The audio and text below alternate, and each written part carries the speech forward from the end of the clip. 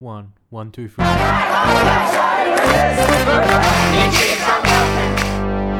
Hello and welcome to the People Powered Green Left podcast, where we give a voice to the 99% and not the big corporations. If you think this project is important, please consider becoming a supporter today. Now, on to our latest episode. Australian rare earth mining and refining company Lynas took advantage of the poor regulatory framework and corruption in Malaysia to build a toxic rare earth refinery in Gebeng near the city of Kuantan in Malaysia in 2012. Despite a broad and quite big opposition from many local residents and environmentalists in Malaysia and in Australia, the project went ahead. But now the refinery has created a mountain of toxic waste, including radioactive material such as thorium and heavy metals like lead. Rare earths are used in electronics and wind turbines, catalytic converters, electric and hybrid motor vehicles, as well as in military equipment. And Lynas is trying to ride the wave of strategic tension between rich Western states and China by promoting itself on its corporate website as the only producer of scale of separated rare earths outside China. Well, I spoke to Li Tan, a long-time campaigner against the Lynas refinery and a former cancer researcher. She now works as a campaigner and a researcher with AidWatch. Yes, this is what Lynas is trying to do. Back in 2012, when it was applying for the operating license in Malaysia, Lynas had given two undertakings to remove the radioactive waste from Malaysia if there is no suitable location for it over there. Now, Lynas has always wanted to keep the waste in Malaysia because of the lax environmental safeguards over there.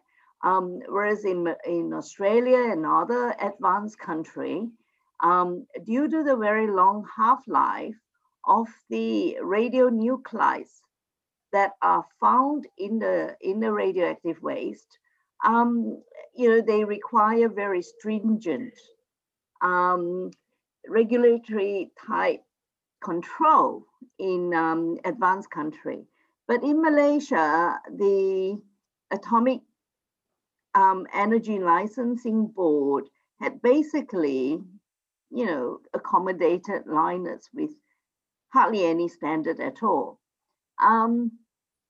It is a problem because even in a country like Australia, which is especially in the arid desert area,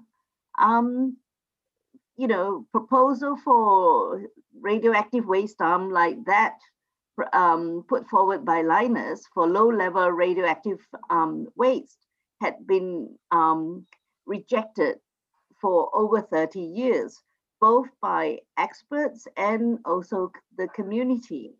And yet, in a wet tropical country like Malaysia, with huge, massive monsoon deluge every year, and in a rainforest, this is what Lynas is proposing to do, to carve out one of the last remaining remnant of a pristine rainforest for its shallow radioactive waste dump. Lined only with 2 millimeter thick or thin HDE plastic. And that's like our garbage bag type of plastic we're talking about. That's not acceptable. The rain intrusion or water intrusion, soil erosion, landslide, and all of the other factors will not guarantee that the radioactive materials and the heavy toxic, heavy metal from leaching out. This site, I understand it is quite close to the heads of tributaries. to the Yes. Kuantan River. Yeah, that they correct? are two, yes, there are two rivers which is linked to the water flow from this particular site. The forest itself, Bukit Ketam, is actually a catchment for the greater Kuantan River. The water flows from the forest into Sungai Ara, which is the river directly linked to this the proposed site. It then joins with another river called Sungai Riau, and Sungai Riau then flow into Sungai Kuantan that travels through the city of Kuantan into the South China Sea. And along the way, there are two water treatment plants. In Kuantan, they actually tap river water for drinking to supply the city. So 90% of the Kuantan population will essentially be drinking water that potentially be contaminated with toxic elements from the Linus waste dump if it is accepted. Now, Linus has always made a lot, Linus and its supporters have always made a lot of the fact that this is supposedly low-level radioactive waste. What are the dangers that arise from such waste? Sure. According to established international guidelines and standards, there is practically no safe dose of exposure to radiation, particularly to radioactive elements like thorium and uranium that are low level in terms of its radioactivity, but has in its decaying chain, very high energy, what they call daughters, like radium, radon, polonium, and so on and so forth. And because they have long half-life, they are decaying or radioactive for a long time. We're talking about billions of years, which means that they forever hazardous. And the danger comes from the ionizing radiation. And that is when the particles that are radioactive enter into living cells, be it plant, animal, or human. It actually started to decay in the cell or in the body of living things. And it will damage the DNA, the building block of our cells. And if the dose is high enough, and remember they are cumulative over one's lifetime, and it can be even passed down to the future generation through eggs and sperms and so on and so forth. So in the environment, they're cumulative. They won't go away.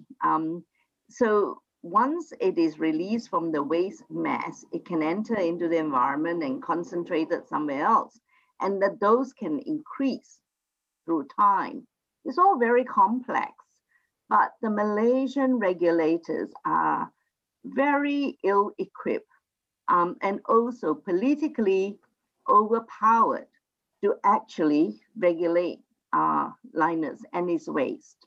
Plus, Linus is kind of play up its geopolitical importance, and that kind of had intimidated even the most sympathetic, decent bureaucrats in Malaysia, including the former environment minister under the Pakatan Harapan coalition, Yeo Bee Yin herself, who enjoyed a pretty high profile as quite an effective environmental minister. But, even she felt bullied by Linus many times in the past. I understand that while Linus likes to present itself as providing the West with an alternative to dependence on China for rare earth products, Yes. there's more to the story than this. This may not be, a very strong argument in reality. Is this correct?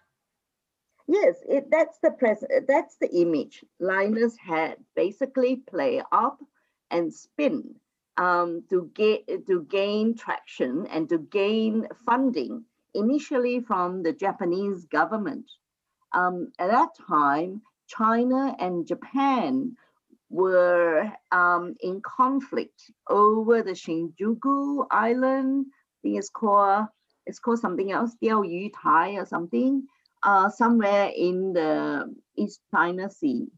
So yeah, and because of that conflict, Japan was trying to show China it has an alternate supplier of rare earth. And that was at a time when Linus was looking for funds to build the Malaysian plant. It's around 2010, 2011. And without the Japanese funding, Linus wouldn't have got the plant in Malaysia up and going up to today. And so Linus is still owing Japan the loan. And again, that's also showing that Linus is not that commercially profitable business. Otherwise, it would have paid off the loan by now. And that's number one, playing the geopolitics. And then later on in recent years, under the Trump administration, when US and China got engaged in a trade war, Linus once again played that geopolitical conflict by talking up itself as being a non-Chinese supplier of rare earth. And of course, because of that, it's got a small grant for research from Pentagon. Again, there's actually a couple of lies there from Linus in that sense, or a couple of hidden truths that had not been told. Number one, Linus is only a predominantly light rare earth producer. And what it produces is not the pure rare earth elements. To get it purified and refined, Linus has to go through Japan and China to do that. And so while criticizing and China for being a monopoly, Linus is also dependent on China to buy its rare earth oxides, the crude rare earth. They're not pure rare earth elements. To keep it, cash to keep the cash flow going for the company. So that's one of the issues. Another issue is so there's actually like two. First is that it hasn't got that much heavy rare earth. Okay, that's the part. With Pentagon, they're looking for heavy rare earth for their military technological development, but Linus has very little. I'll say less than 10%, if that, of heavy rare earth in its deposit. Plus, its Kuantan plant is not actually extracting even the crude rare earth efficiently. And because of that, it is producing at least 1.5 times more radioactive waste as compared to its original blueprint figures. So there's a lot of hidden truth that hasn't actually come out. And eventually we'll try and document all of that, back up with facts to show up exactly what this Linus rare earth company is like, and also to show some of the problems it has created for Malaysia and the environment in Malaysia. Now, campaigns have been waged for many years, both in Malaysia and in Australia, and I guess you would say internationally, against this Linus project. But I guess a lot of the Malaysian part of the campaign, many of the campaigners there would have placed or looked with great hope on the former Pakatan Harapan government Indeed, when they it got did. elected. So Yes. what is your what is your if you like, summing up of that period? How much was their hopes met and how much were they dashed? Okay, firstly, Pakatan Harapan was lacking in experience in playing politics. Secondly, we have Mahathir Mohamad being the culprit in undermining many of the Pakatan Harapan promises. And Mahathir's appointment of Yeo Bee Yin as the environment minister had a lot to do with him needing to control, this particular portfolio, ministerial portfolio, and also Mahathir's what do you call that again? Packing the cabinet with mostly Bersatu MPs and also Amanah MPs, and lesser of the PKR and DAP elected MPs is a problem, and Mahathir's close alliance with Japan is another problem. Japan needed Linus to survive, partly to pay back its loan. Secondly, to keep China at bay, at least on the surface, to show that it is not entirely relying on China to be the sole supplier of rare earth. So that close alliance with Mahathir had made him interfere with the decision of Environment Minister Yeo Bee Yin. She, in her executive review recommendation, stated very clearly that if Linus cannot remove the waste, then the plant will be shut down. But Mahathir kind of dug in his heel by saying that nobody's going to accept the waste. Really, it's not Malaysia's problem. It is Linus' problem. Malaysia should just compel Linus to remove the waste and put pressure on Linus to deal with it. And Linus is so good at playing geopolitics. Why can't it use its geopolitical kind of strategy to deal with the waste? And instead, Yeo Bee Yin has to make that kind of rather weak and embarrassing move to try and get Australia to take aid and this and every other thing, when years ago, Australia had already made it very clear that it will not take another country's radioactive waste. So because of that, there was a stalemate. And so it went back to Malaysia again to find a location for the waste dump. But we have to prove that Malaysia has no safe location for the waste dump now. And that's exactly what we're doing through this EIA review process to show how risky and hazardous it is for Linus to try and set up a radioactive waste dump in a rainforest area that is prone to erosion and landslide. So are you basically saying that under the Pakatan Harapan government, eventually it conceded that the waste could stay in Malaysia as long as they found a safe permanent dump? Well, that was always been the kind of a license condition right from the Najib's Barisan Nasional. It was written in the original license condition anyway. But Pakatan Harapan was trying to find a way to have the waste removed by forcing Linus to deal with it, remove it by September 2019, or face license suspension. And then Mahathir intervened, and it became, like looking for location again in the renewed license, if you know what I mean. Yeah. So what's the current situation? Is the waste is piling up Yes, very the waste close, is right piling next to the up. plant, and Absolutely. actually and it's in a much more hazardous situation. Is that correct?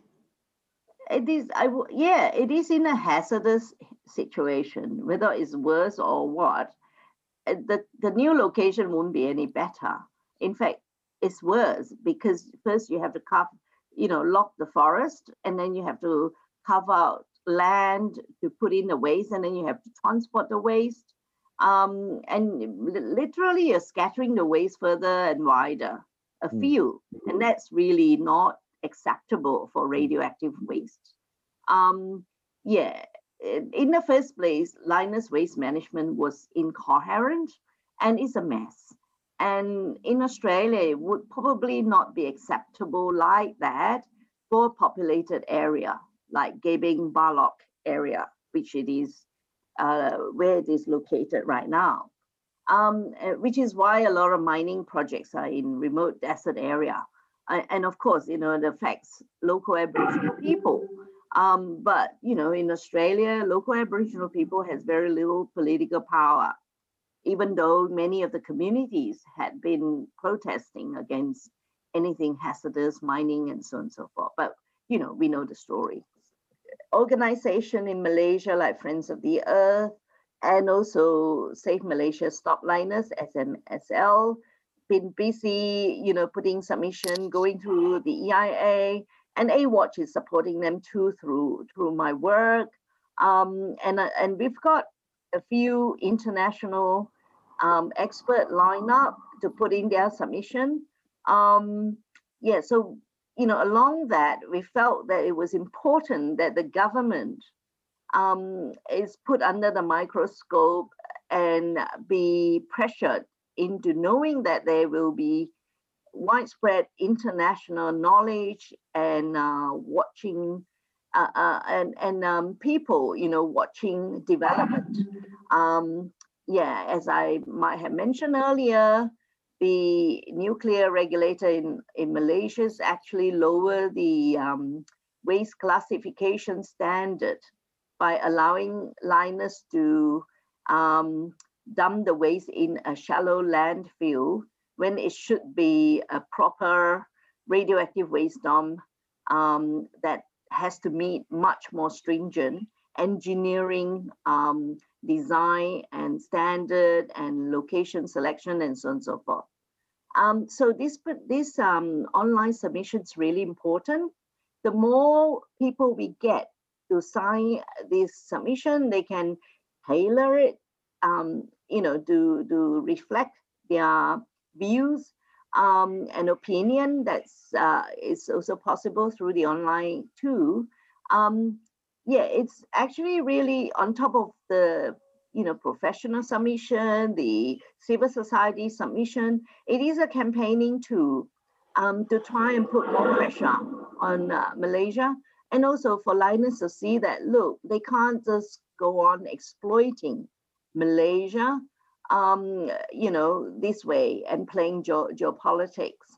And this particular EIA review is one avenue we campaign against Lynas, and is very exploitative modus operandi. But later we will do more based on its ongoing track record and problematic practices in Malaysia, and also its international geopolitical spin. So it won't be the end of the story, but we hope the EIA won't be accepted anyway. Otherwise, there will be court challenges and so on and so forth. That was Lee Tan, an environmental campaigner and researcher and a veteran campaigner against the toxic Lynas rare earths refinery in Malaysia. My name is Peter Boyle, and this was a report for Green Left. I hope you got a lot out of this episode. To continue producing shows like this, we need your support. Consider becoming a supporter for $5 a month, sharing this show on social media, and submitting your own stories. You can do all this at our website, greenleft.org.au.